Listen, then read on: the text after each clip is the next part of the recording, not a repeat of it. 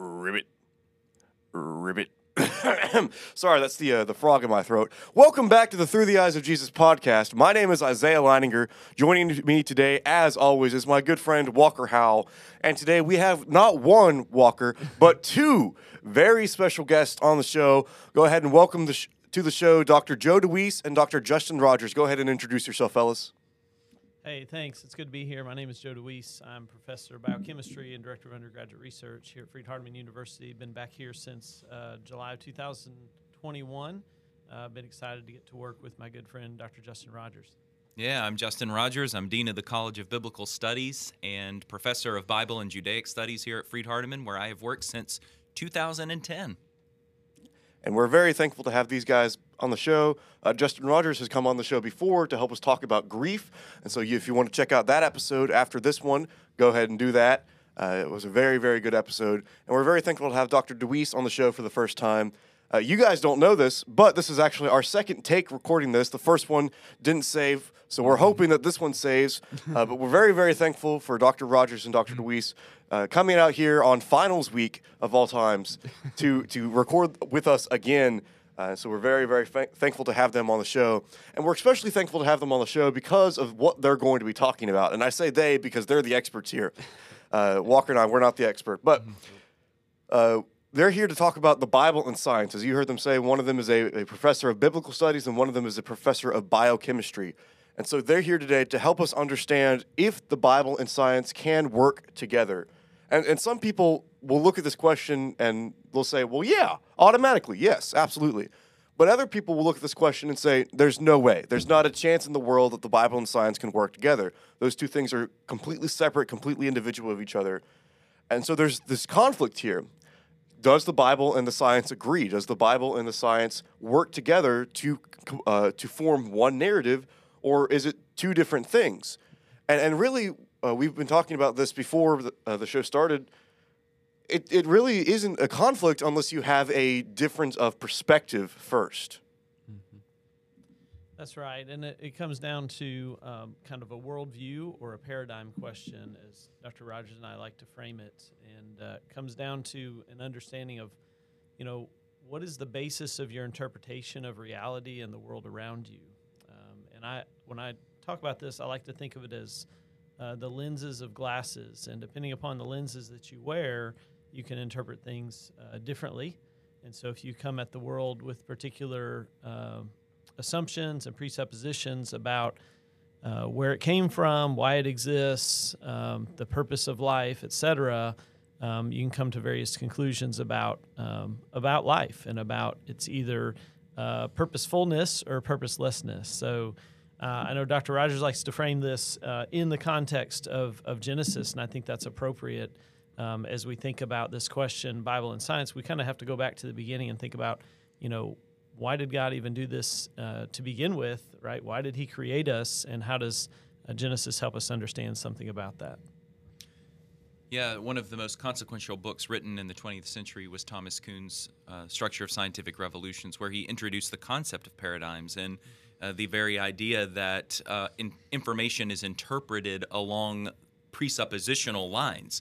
And so the best thing that researchers can do is admit where our starting points are, what we're assuming to be true before we ever present our research. And what happens often with science is science operates entirely by a naturalistic paradigm. Mm-hmm. That is to say, where everything that exists can be explained by natural means and processes. Well, that presupposition disallows the existence of God altogether. So when people say, does the Bible and science conflict with each other? Well, it depends on what your presuppositions are. If you start with that naturalistic paradigm, there's no room for God. God is not involved in the explanatory model. So yeah, it's going to have some conflicts. But if you adopt a view of science that does accommodate God, then I think that it can be a very healthy conversation that we can have about how science helps build our faith in God and the intricacies of the created world. Yeah, I think that's right. And, to back up just a step there, you mentioned science. It's interesting. Our perception is that science requires naturalism. And the reality is that's a particular approach to science, right? That's this idea of metaphysical naturalism being imposed upon science, the idea that there is no supernatural, there's nothing beyond what we consider the natural, and therefore everything that exists has to be explained in physical causes and forces. And so you might call it materialism, which is not the same materialism that the preacher preached about on Sunday, right? You might call it like physicalism or materialism or naturalism, but it's this idea that there is no supernatural. There's not anything beyond the physical. In science, we use a process we call methodological naturalism to approach scientific questions and research things. And it works because, in general, when I go in the laboratory and set up an experiment, I'm not anticipating or expecting that God is somehow intervening in that. He's allowing the laws that he established to operate, and I'm observing those and understanding the results based upon those. But that assumption that God always acts in that way all throughout history is not necessarily warranted by the evidence. Yeah, and this is really a big problem when we talk about the origins of the universe, right? I mean, this is the place where the rubber meets the road. If I adopt a posture that says, I know that material existed and that's all that can exist, then in the beginning, I have to explain how matter created itself. That's right. Whereas if I have more of a biblical worldview, I recognize there is a supernatural force that exists outside of nature and is the prime cause of nature. And that makes a huge difference in how I approach life generally. Absolutely, yeah. If I allow Genesis to serve as the basis of that, that's really critical. And so we brought to Isaiah these questions that we think are kind of at the core of this, the origin of the universe being the first, and the others being things like the origin of life, the diversification of life, and the origin of humanity. And that first question of the origin of the universe it's a big deal. Where did all of this come from? And we can't just kind of brush it away or, explain it away as some cosmic accident, because there was no cosmos to have an accident, right, before all this existed. And I think it's pretty clear, evidence is pretty clear that the universe is not eternal.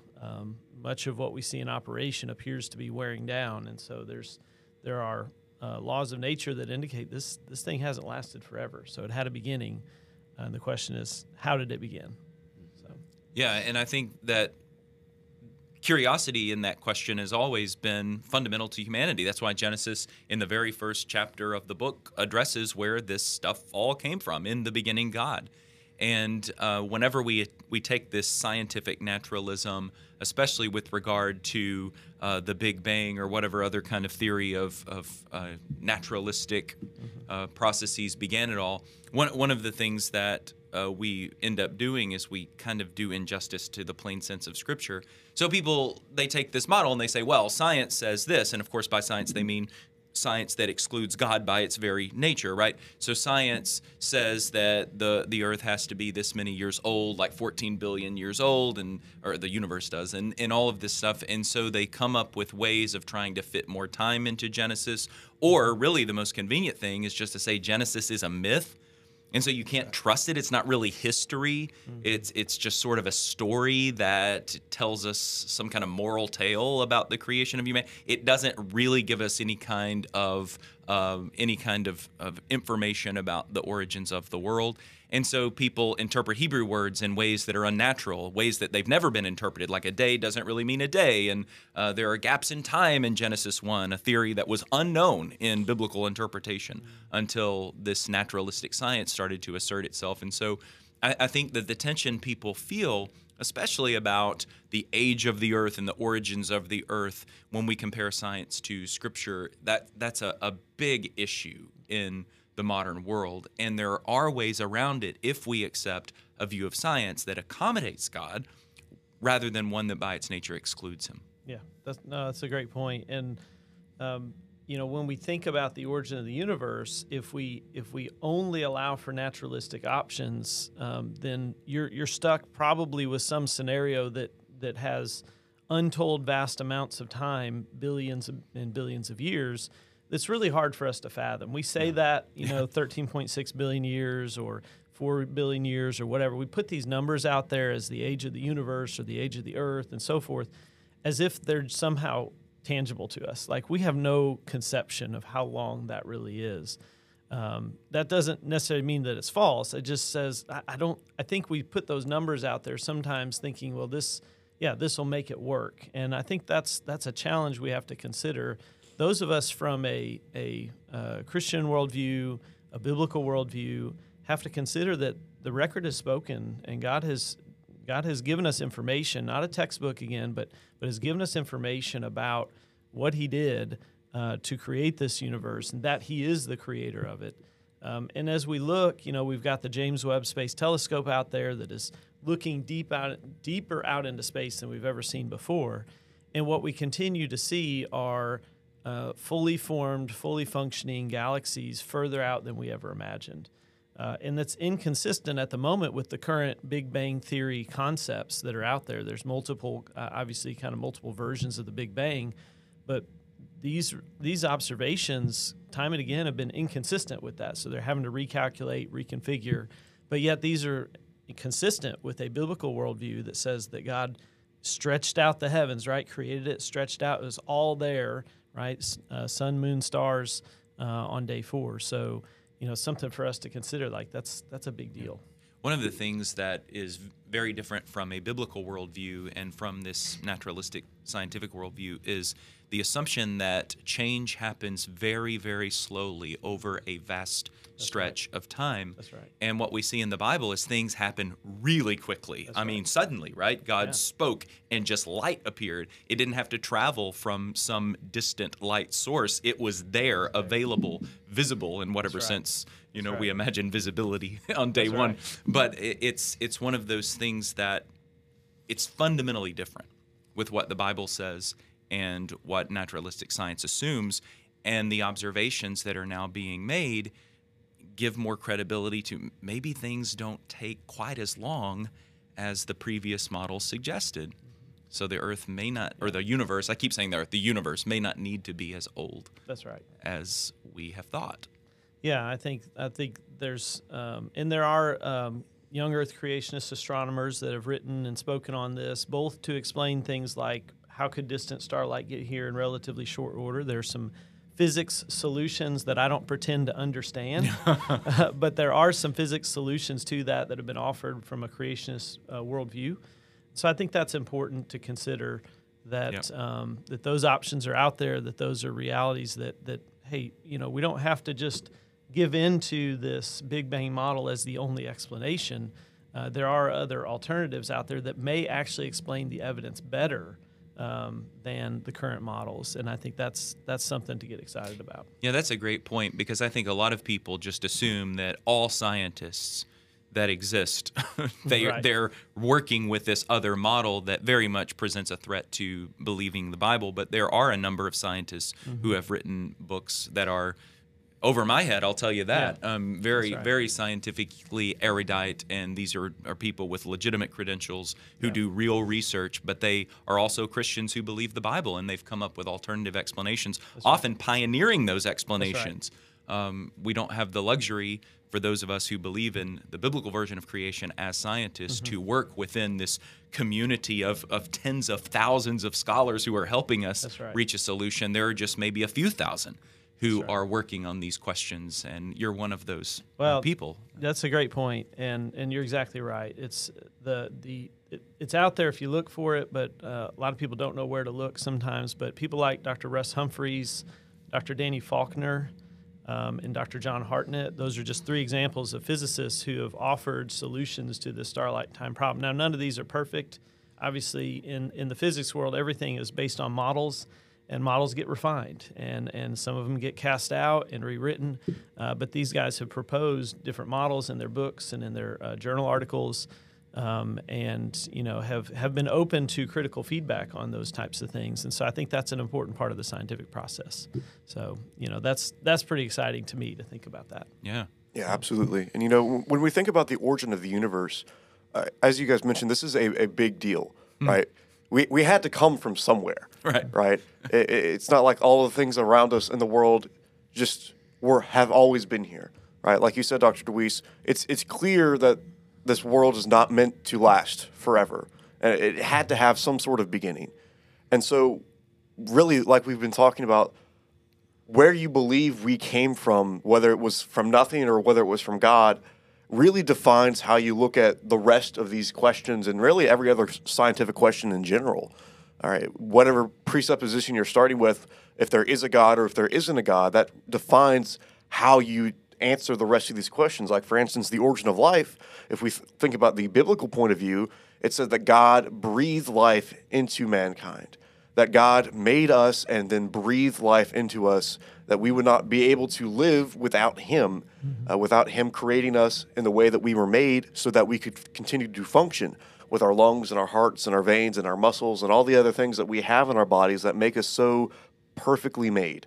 I think about Psalm 139, how David praises God for how wonderful His works are and how intricate God was when He made David, and how God made David perfectly down to the tiniest little detail.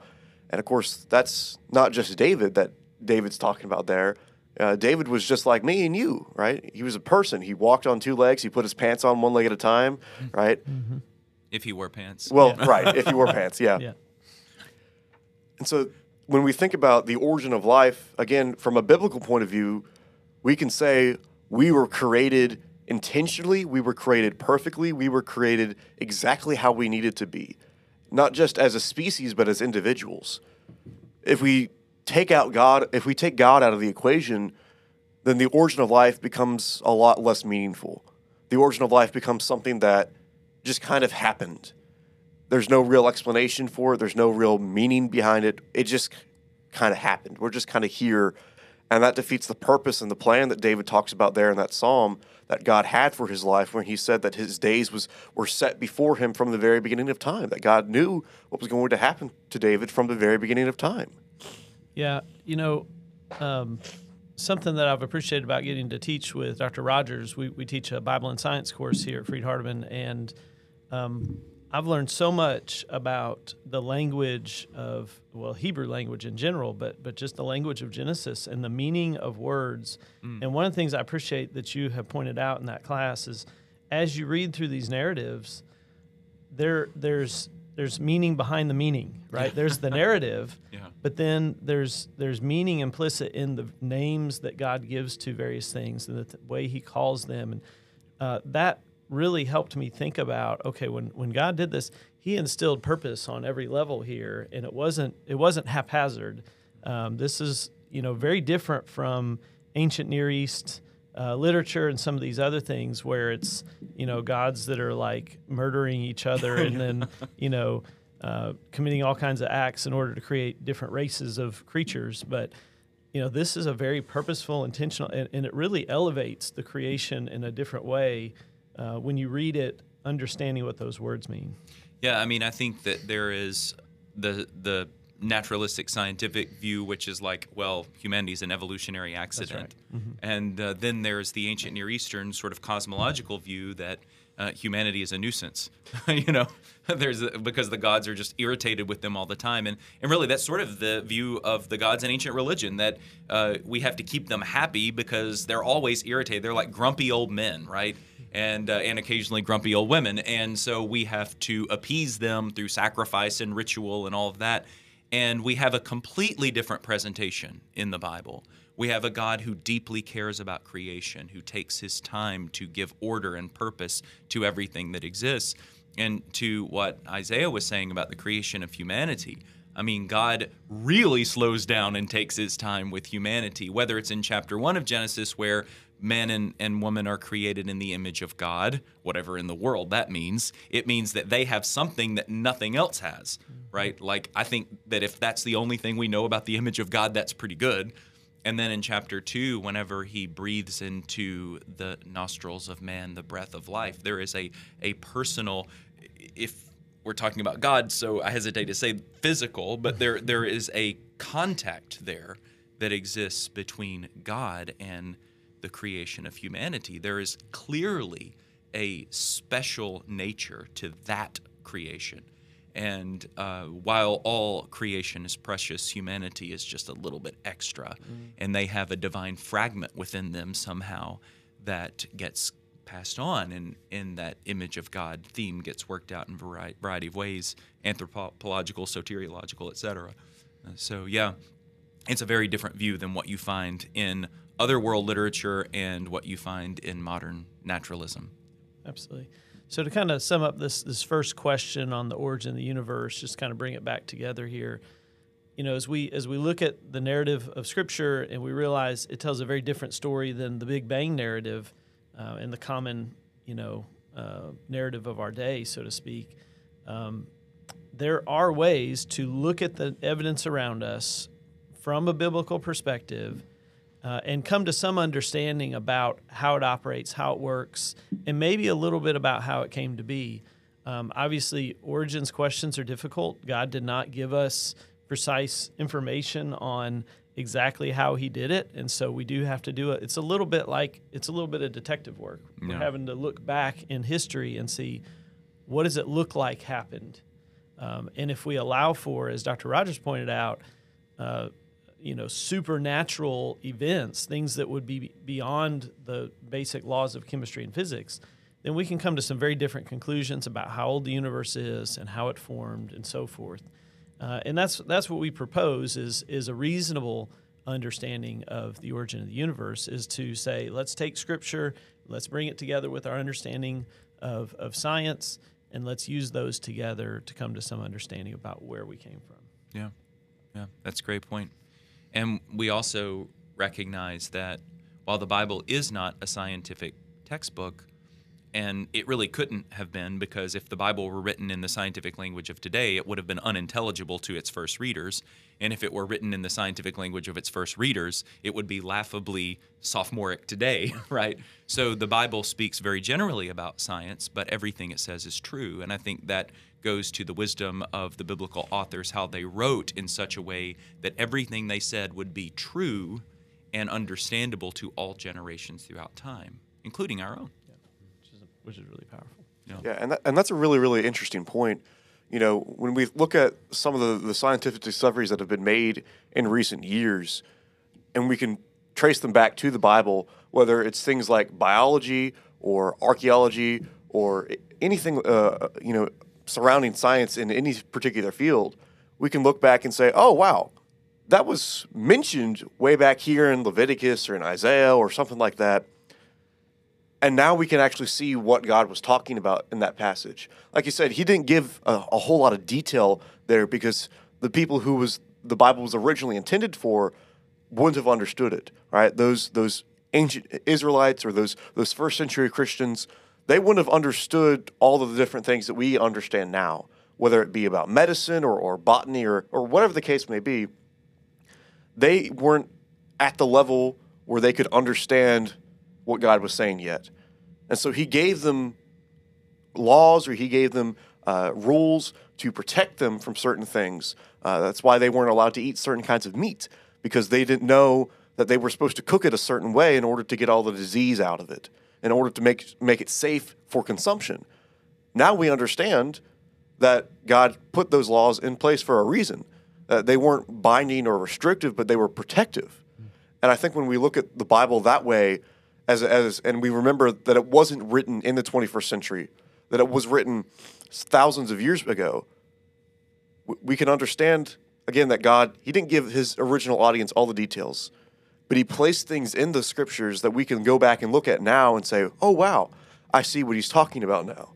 Now that we have the ability of hindsight. The people there didn't have hindsight. They were living in the moment. But we're able to look back through history and say, wow, the Bible pointed this out, and this was written thousands of years before we as humanity figured out what God was saying here. So it wasn't the fact that these biblical authors were so smart, they had everything figured out. It was the fact that God gave them enough wisdom and enough knowledge to know this is what I need to write down. And we can go back and look and marvel at God's wisdom and his power that he revealed in some slight ways to those ancient authors. Yeah, at the same time, I would say that there is a great deal of sophistication among ancient peoples. There are lots of things that they did in ways that we cannot replicate today, even with technology and engineering. It's pretty remarkable when you look at things like the pyramids. And we today still don't know exactly how they built them and how they laid them out so perfectly into the way in which Greek temples were constructed with the stonework so perfectly symmetrical, even from the point of view of perspective. If you are standing on the ground looking up at these columns, they appear to be straight, but in fact they're not. And so there's this illusion that they accounted for in their construction. People don't do that today, right? I mean, it's like there is a sense in which we are more sophisticated and knowledgeable today, but there's also a sense in which they had a lot of stuff really figured out. I think there's a narrative out there, it probably started in like early 20th century anthropology, that the further you go back in time, the dumber people get, right? And that's still part of kind of the evolutionary story, right? That we have become more and more sophisticated and intelligent. But what we see when we look into the deep past is that sometimes people are quite intelligent and quite sophisticated, and we still can't figure out how they were able to do the things that they do. So I wonder if some of these things that are in the Bible, you know, like the paths in the seas and those kinds of things, if those are not things that were deposited and not understood until modern times, or if they were understood, that understanding was lost, and then they were rediscovered in modern times. Yeah. Yeah, no, I was thinking along the same lines that sometimes we look at ancient peoples as primitive or something, and I think that's an evolutionary, that thinking is evolutionary originated. It's not necessarily what we see in Scripture, and so they did a lot of amazing things. You know, Noah built a massive ship that we, it strains our mind to think, how did he build something that could float for a year, or however long it was actually, afloat, and keep all of those creatures alive along with his family. It's just amazing to think about the engineering required for that. But clearly, God enabled him to know or to understand how to do that. And that's, it is a bit beyond us to think about, where did that, and was some of that knowledge lost? I think that's a fair question, because it appears that there are things that they understood better than we realize. But, and it's even simple things. Leviticus gives laws about how to make soap, more or less. And that's pretty amazing. Then when you start looking at the ingredients, you realize, okay, well, that's got some antiseptic properties. And, so there are things to that we look back and we realize, okay, this makes sense now that we can see and understand what was going on there. So that's great.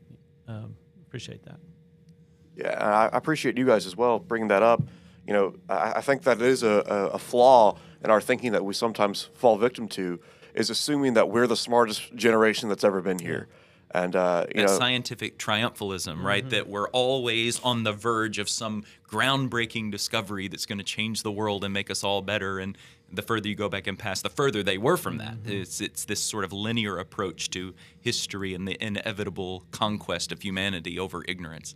Not true. Right. Absolutely. And, even if we just look at the generation around us today, we're questioning things now that have never been questioned. We have people who don't understand, what males and females are anymore, just to bring up an example. And so to say that, or to make the claim that we're the smartest generation who's ever lived, that's, like Dr. DeWeese and Dr. Rogers have pointed out, that's kind of evolutionary thinking. And that's also very arrogant to assume that we're the smartest generation that it's ever lived. And so it's important for us to remember that God gave wisdom to these ancient peoples, like he mentioned with the pyramids or with the Greek temples or any other discovery like that we can find, and we can go back and look at the 7 ancient wonders of the world. Right? How in the world did they build the Great Wall of China? I don't know. Right? It must have, they must have taken a lot of time to do that. Right? A lot of planning, a lot of forethought, a lot of preparation to build something as amazing as the Hanging Gardens in Babylon or something like that. And so it's important for us to remember that humans have always had wisdom because we are made in the image of God. Right? God gave us that wisdom. He taught us what was right and what was wrong. He taught us how to do different things, and he instilled that wisdom in us. And again, that's coming from the presupposition that God exists and that God made us in the way that Genesis says he did. But if we look at life, we look at the world around us without that presupposition, we look at it from the presupposition that God doesn't exist and that we were an accident, how did we get so much wisdom? where did we discover how to build things like the pyramids or like the Greek temples? Where did that information come from, if not from the great designer?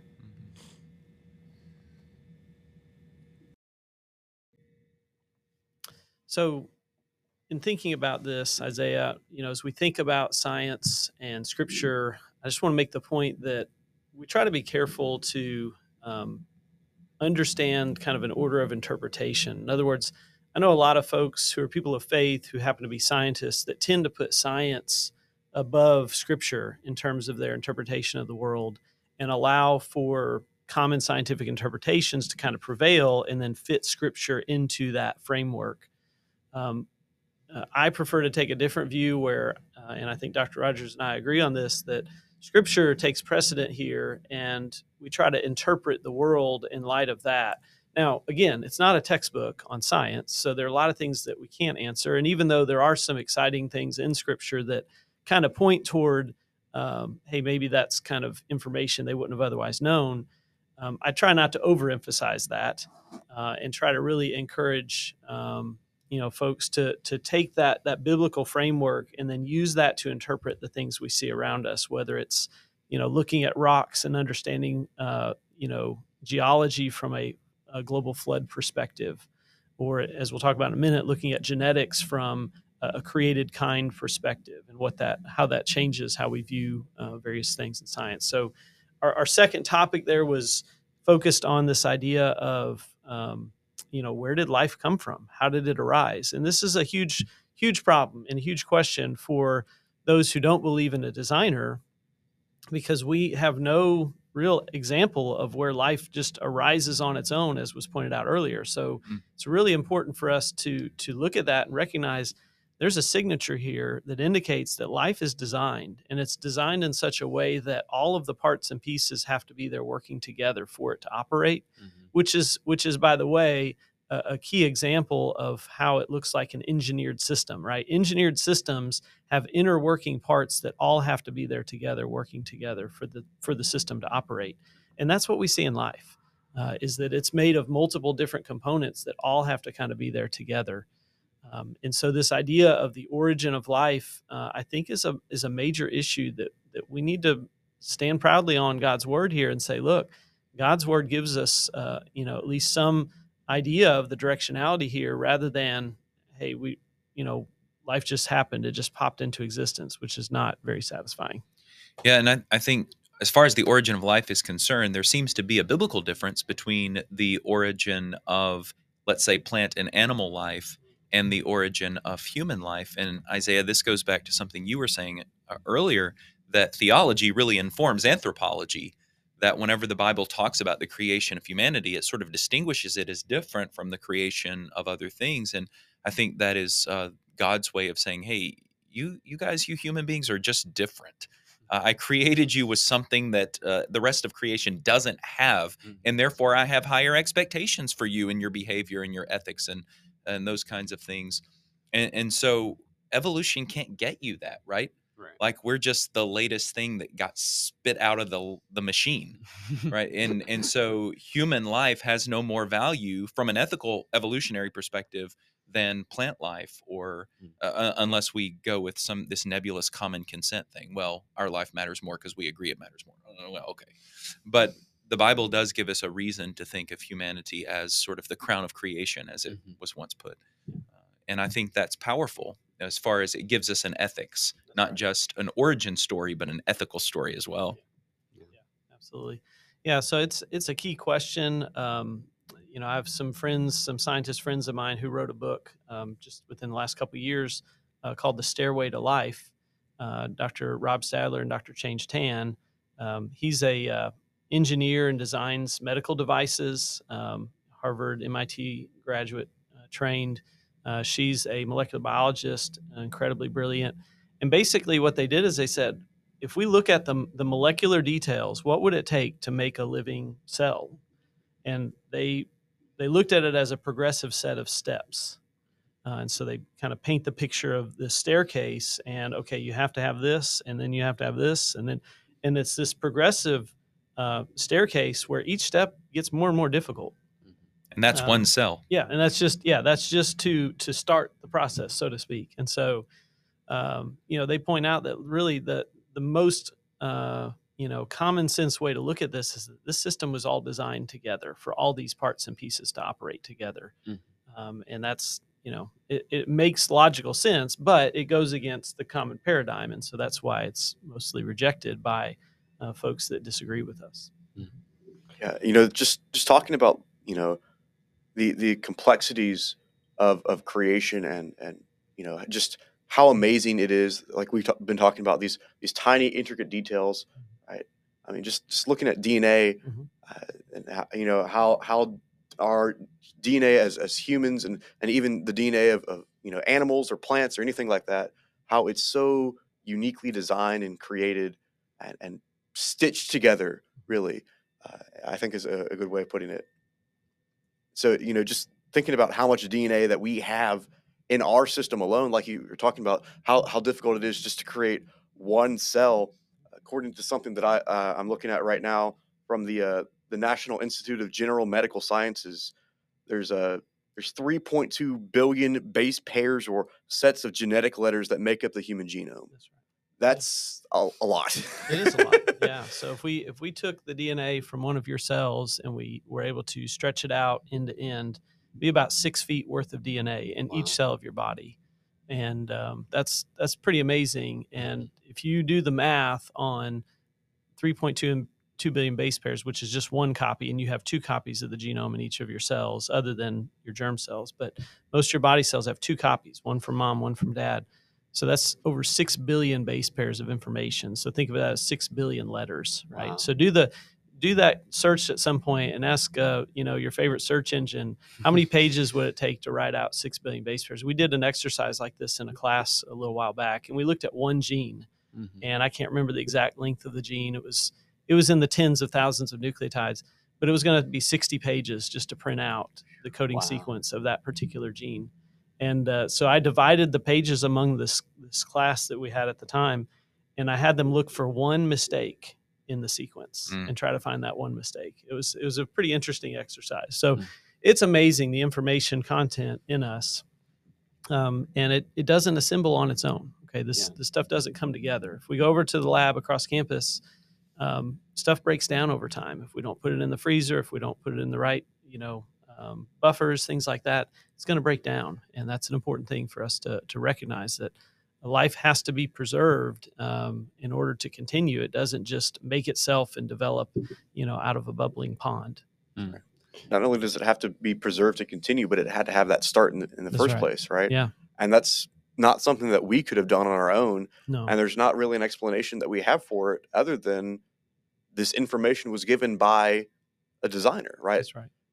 Information doesn't just come from nothing. That's right. I've heard the argument used before that if you locked a blank piece of paper in a safe, it's not going to get written on, right? No, information doesn't come from nothing. Knowledge doesn't come from nothing. It had to come from someone or something that has that information or that knowledge. That's right. Right? That's why we have guests on the show, to provide information that Walker and I aren't aware of. Yeah. No, that's right.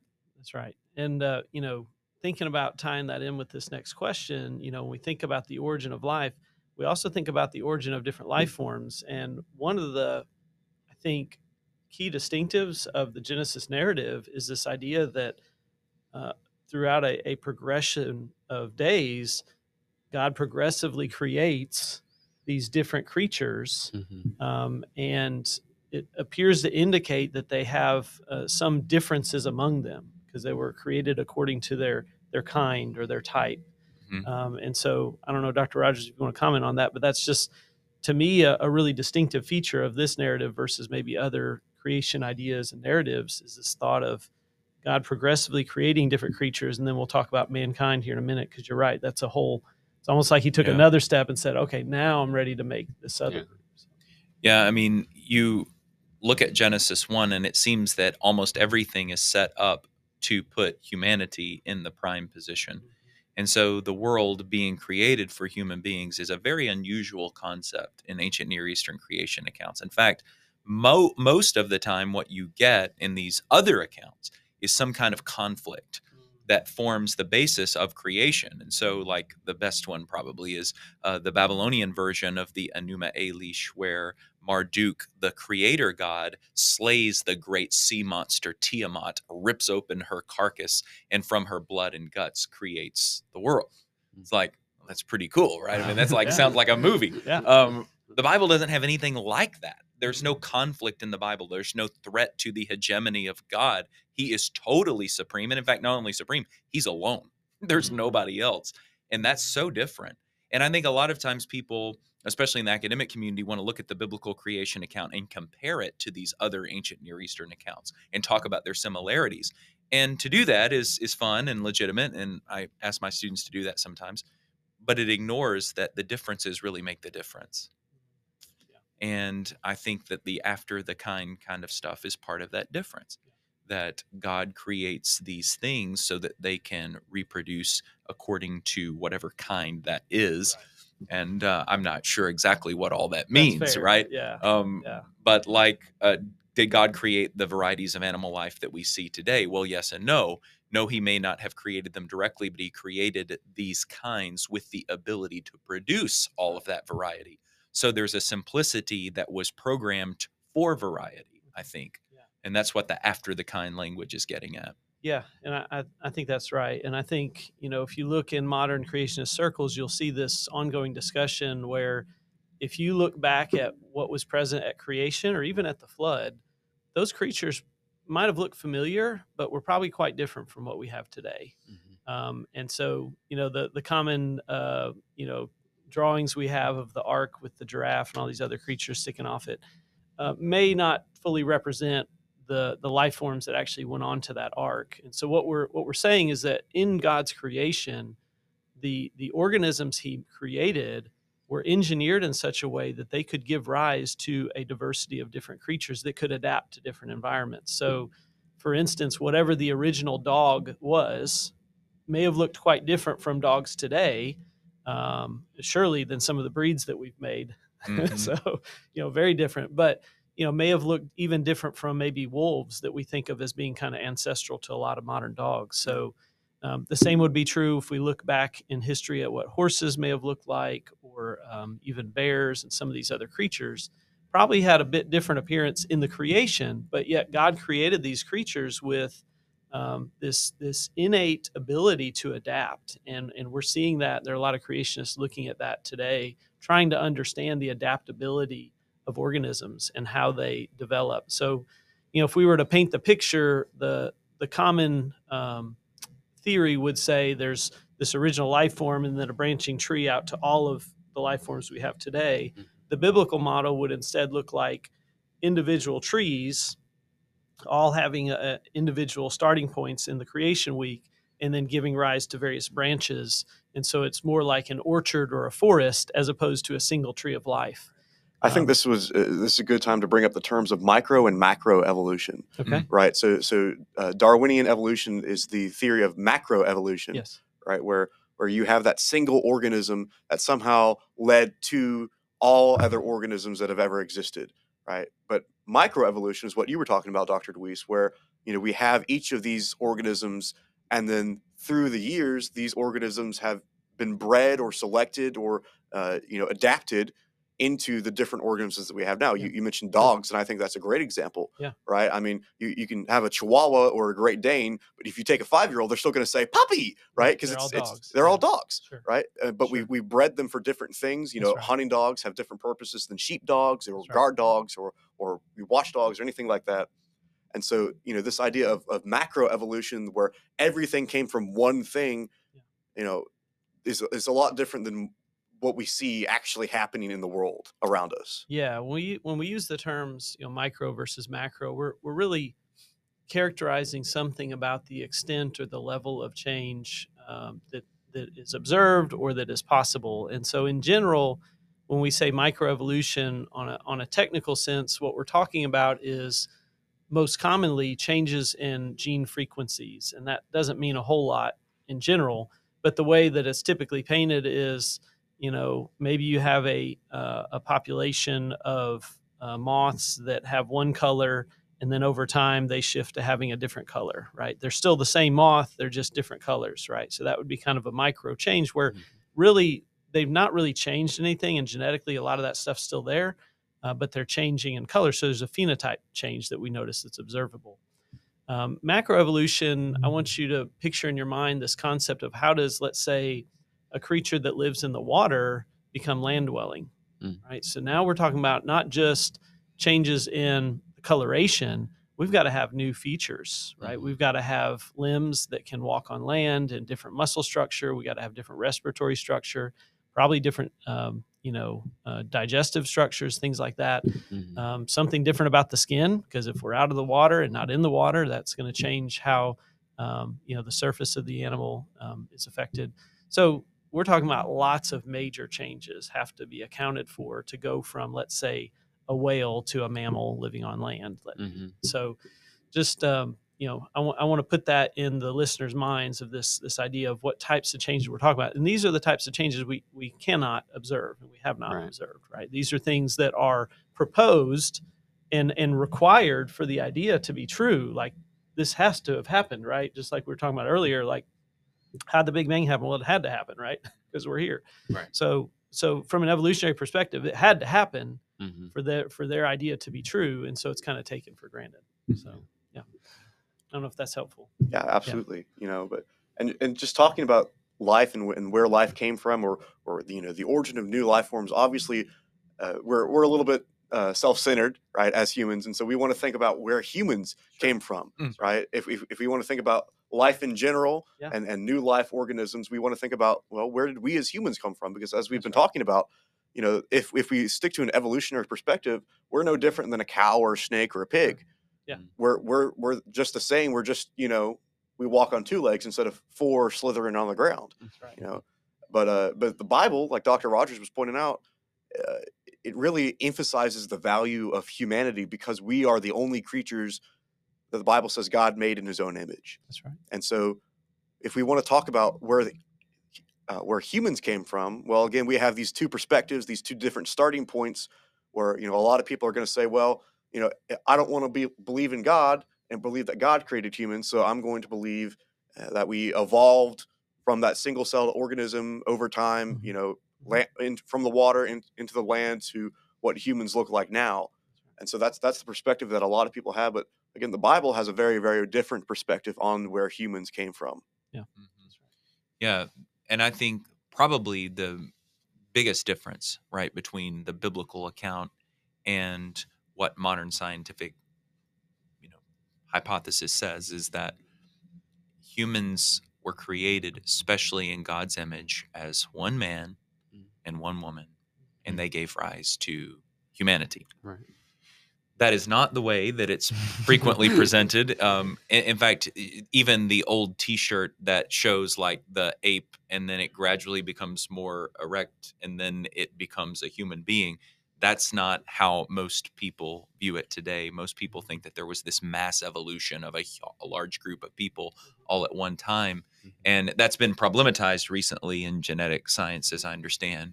But that's Dr. DeWeese's department. So, but the idea of a simple God is starting with a man and a woman and giving them an opportunity to live for his glory, apparently forever. And because they mess up, then God has to sort of pivot and provide this plan of salvation or scheme of redemption, as it were. And so the fall in Genesis 3 becomes part of a major thrust in biblical theology of we need a savior, because Adam, in Hebrew, Adam means mankind, humanity. And so there's sort of this archetypal essence to the story. Whenever Adam sins, humanity sins as well. Not because we inherit Adam's sin, but because he represents all of us. And that's what Paul says in Romans chapter 5 as well. But it's a very different portrait than what you get in the naturalistic science, which has no ethics whatsoever. Right. It's just maybe 10,000 original human-like creatures evolved all at once, and then that gave rise to the rest of the diversity of humanity as we see it today. So why don't you take the scientific part of that? That's it. So that's what we would call kind of the neo-Darwinian picture, is that as that branching single tree of life was making its way and making these various branches, along what we might call the primate branch, there was an offshoot that eventually became humanity. And the common thought is that when organisms evolve in the neo-Darwinian sense, it's not one organism, one animal. It's a population where all as a population things are changing, and they're giving rise to these offspring that are gradually changing. And so eventually you get to this, I guess, some semi-pre-human population that becomes human. I don't know if what that implies about humanity, if there was, pre-human human crossover, like I'm not sure what that means, right? But that's something to consider, that it's very different than the biblical model. That's why we're always looking for the yes. missing links, right? That's right. The That's right. links between what wasn't human to what is human. That's right. Yeah. And which doesn't exist, apparently. Well, it's very hard to find. Right. From a biblical perspective, we would say they don't exist. They're not real. Yeah, exactly. And so we won't find them. But we do see ancient humans that maybe look quite different from us, like Neanderthals. Up until very recently, people really question, who are these? What are they? But I think what we're really seeing is that Neanderthals represent humans that perhaps were a part of a particular population. Maybe they're inbred, maybe not, but turns out that depending upon the genetic ancestry things that you do these days, you can find out what percent Neanderthal DNA you have in you, which is kind of interesting. I don't know exactly what that, how to describe what that means, but, it is something that's out there. But what we see in science, and here's the cool thing, is that, while science has been telling us, or at least one interpretation, one framework for interpreting the evidence has been saying, hey, humanity came from apes, here it is, and here's the evidence, and here's the genetics, and so forth. What we're seeing over the last probably 5, 6, 7 years is actually a march closer to a biblical model, where people are saying, it wouldn't have to be a population of 10,000. In fact, there could have been a much smaller population. And so, in fact, one of the latest models I saw took that number down to about 1,000. And they said, when you look at the math, statistically, there's no difference between 2 individuals or 1,000 individuals. They just used 1,000 in the paper. So it's kind of interesting to think about, like, okay, when you collapse all this down and you look at the genetic models, you could get modern human genetics in relatively short order. It would not require huge populations. It would not require vast amounts of years. What it would require, from our perspective as creationists, is to think of Adam and Eve not as genetic clones, but maybe somewhat as genetically distinct, independent, so that maybe Adam's versions of genes that he had and Eve's versions of genes that she had were different, so that their children then could give rise to a diversity of different possibilities. And so again, just like with the other organisms, so too with humanity, God programmed within us this ability to diversify, which is really interesting to think about. God creating things with the ability to become something a little bit different, which is pretty cool. There appear to be limits to that. That's not a limitless change, right? That's not, give it enough time, it'll become something different. But it is saying that if you look across humanity, there's a lot of difference, right? We've got differences in height and hair color, eye color, skin tone, so forth. Body structures are different. There's people that are really, really tiny, and there's people that are really, really huge, but yet they're all humans. Yeah. And so God has built that into and designed that into the system, which is really, really fascinating. So it's interesting looking at that. I always find it funny looking at pictures of athletes, especially like football players, right? And you may have a kicker and you may have a lineman standing next to each other, and the kicker's like 5'5", 150 pounds, and the lineman's like 3'7", 360, or 6'7", 360. It'd be pretty difficult to be an offensive lineman at 3'7". But it's funny that both of those people are professional athletes at the same sport. Sure. But like you're saying, it's because they are different, right? They're just different enough to where they have different skills and different abilities that allow them to compete in that sport at the highest level. And so, just like with any other animal, there's that diversity there. We're not all, the same. We're unique. And just like what we were talking about earlier with David and with Jeremiah, God has a plan for each individual person. And we don't have that if we stick to the evolutionary model. We don't have a plan. We don't have a purpose. We don't have a designer. We're just kind of here, and we're different from not only everything else on the earth, but every other, organism within our own species, so to speak. We're different for really no good reason, unless we have a designer who made us that way. Yeah. We haven't mentioned this yet, but and I'm not sure I understand everything that it implies, but the image of God being given to human beings, it helps to explain a lot of things that identify humans as different from animals, such as rationality, such as consciousness, right? Self-awareness. I don't know to what extent my dog at home has self-awareness, right? Or I mean, I know my dog is irrational in a lot of ways. These animalistic instincts that drive my dog are not what drive me.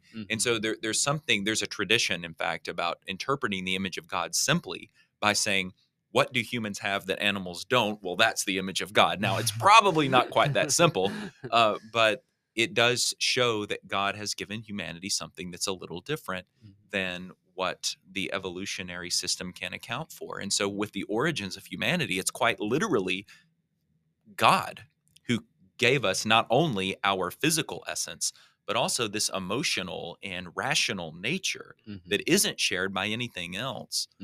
And to me, if I were just basing it on what I would rather believe, right, I would much rather believe that than the evolutionary system, which says, I'm just junk that got kicked out of the system, or I survived all the changes. Lucky you, I won the ovarian lottery. Well, and to that point, the difference between human learning and action, and let's say what you could teach your dog and some of these things, it's not trivial, right? This is significant, and it implies that there's something unique about humanity, the way we were designed, the structure of our brains, the abilities that God endowed us with. I mean, He designed us to work, right? He designed us with hands and feet and arms and all these features, but also the ability to think and to reason. That says something about what God meant by His image. Yeah. Right? He was the original creator, and in a sense made things that could also create. It's amazing how, from everything that we've discussed so far, from creation to, even us as humans, how we came about, it's amazing how the science really complements the Bible if we take away the presuppositions, if we take away the things that we think is true, and we stop trying to justify what we believe is true with the facts. If we just let the facts speak for themselves, the science really complements what Scripture has to say and whatnot. And so I really appreciate both of you sharing this complex, understanding in a way of how the Bible and science really work together hand in hand. Because from face value, or at least how the world would like to interpret it, we see that it's either one or the other. There is no connection between both. But y'all have done a wonderful job at connecting the two together and figuring out how these two really work together. So, and obviously, like we said earlier in the show, we're not going to be able to touch on everything here in this episode. By no means did we even scratch the surface. There's a lot more that could be said, maybe a lot more that should have been said, even in this episode. But I, like Walker said, I appreciate Dr. Rogers and Dr. DeWeese coming on the show and helping us, talk about this at least on a ground level, right? And obviously, there's a lot more than just the tip of the iceberg here. But we encourage you guys at home to check out any research that you want. There's a lot of, like we were talking about earlier, there's a lot of scholars and a lot of scientists out there who believe that the Bible and science not only can work together, but does work together. And so we encourage you guys to go out there and to do some research on that. Dr. DeWeese mentioned a couple names earlier that we'll make sure we include in the show link that you guys can look at and try and evaluate and just let the facts speak for themselves, like we've been saying this whole time. Dr. Rogers, Dr. Weiss, again, thank you so much for joining us on the show. I appreciate you guys taking time out of your very busy schedules to come out and help us with this project. And Walker, thank you as always for all the things that you do behind the scenes. And we thank you guys at home for listening. If you have any questions, you can send them to us.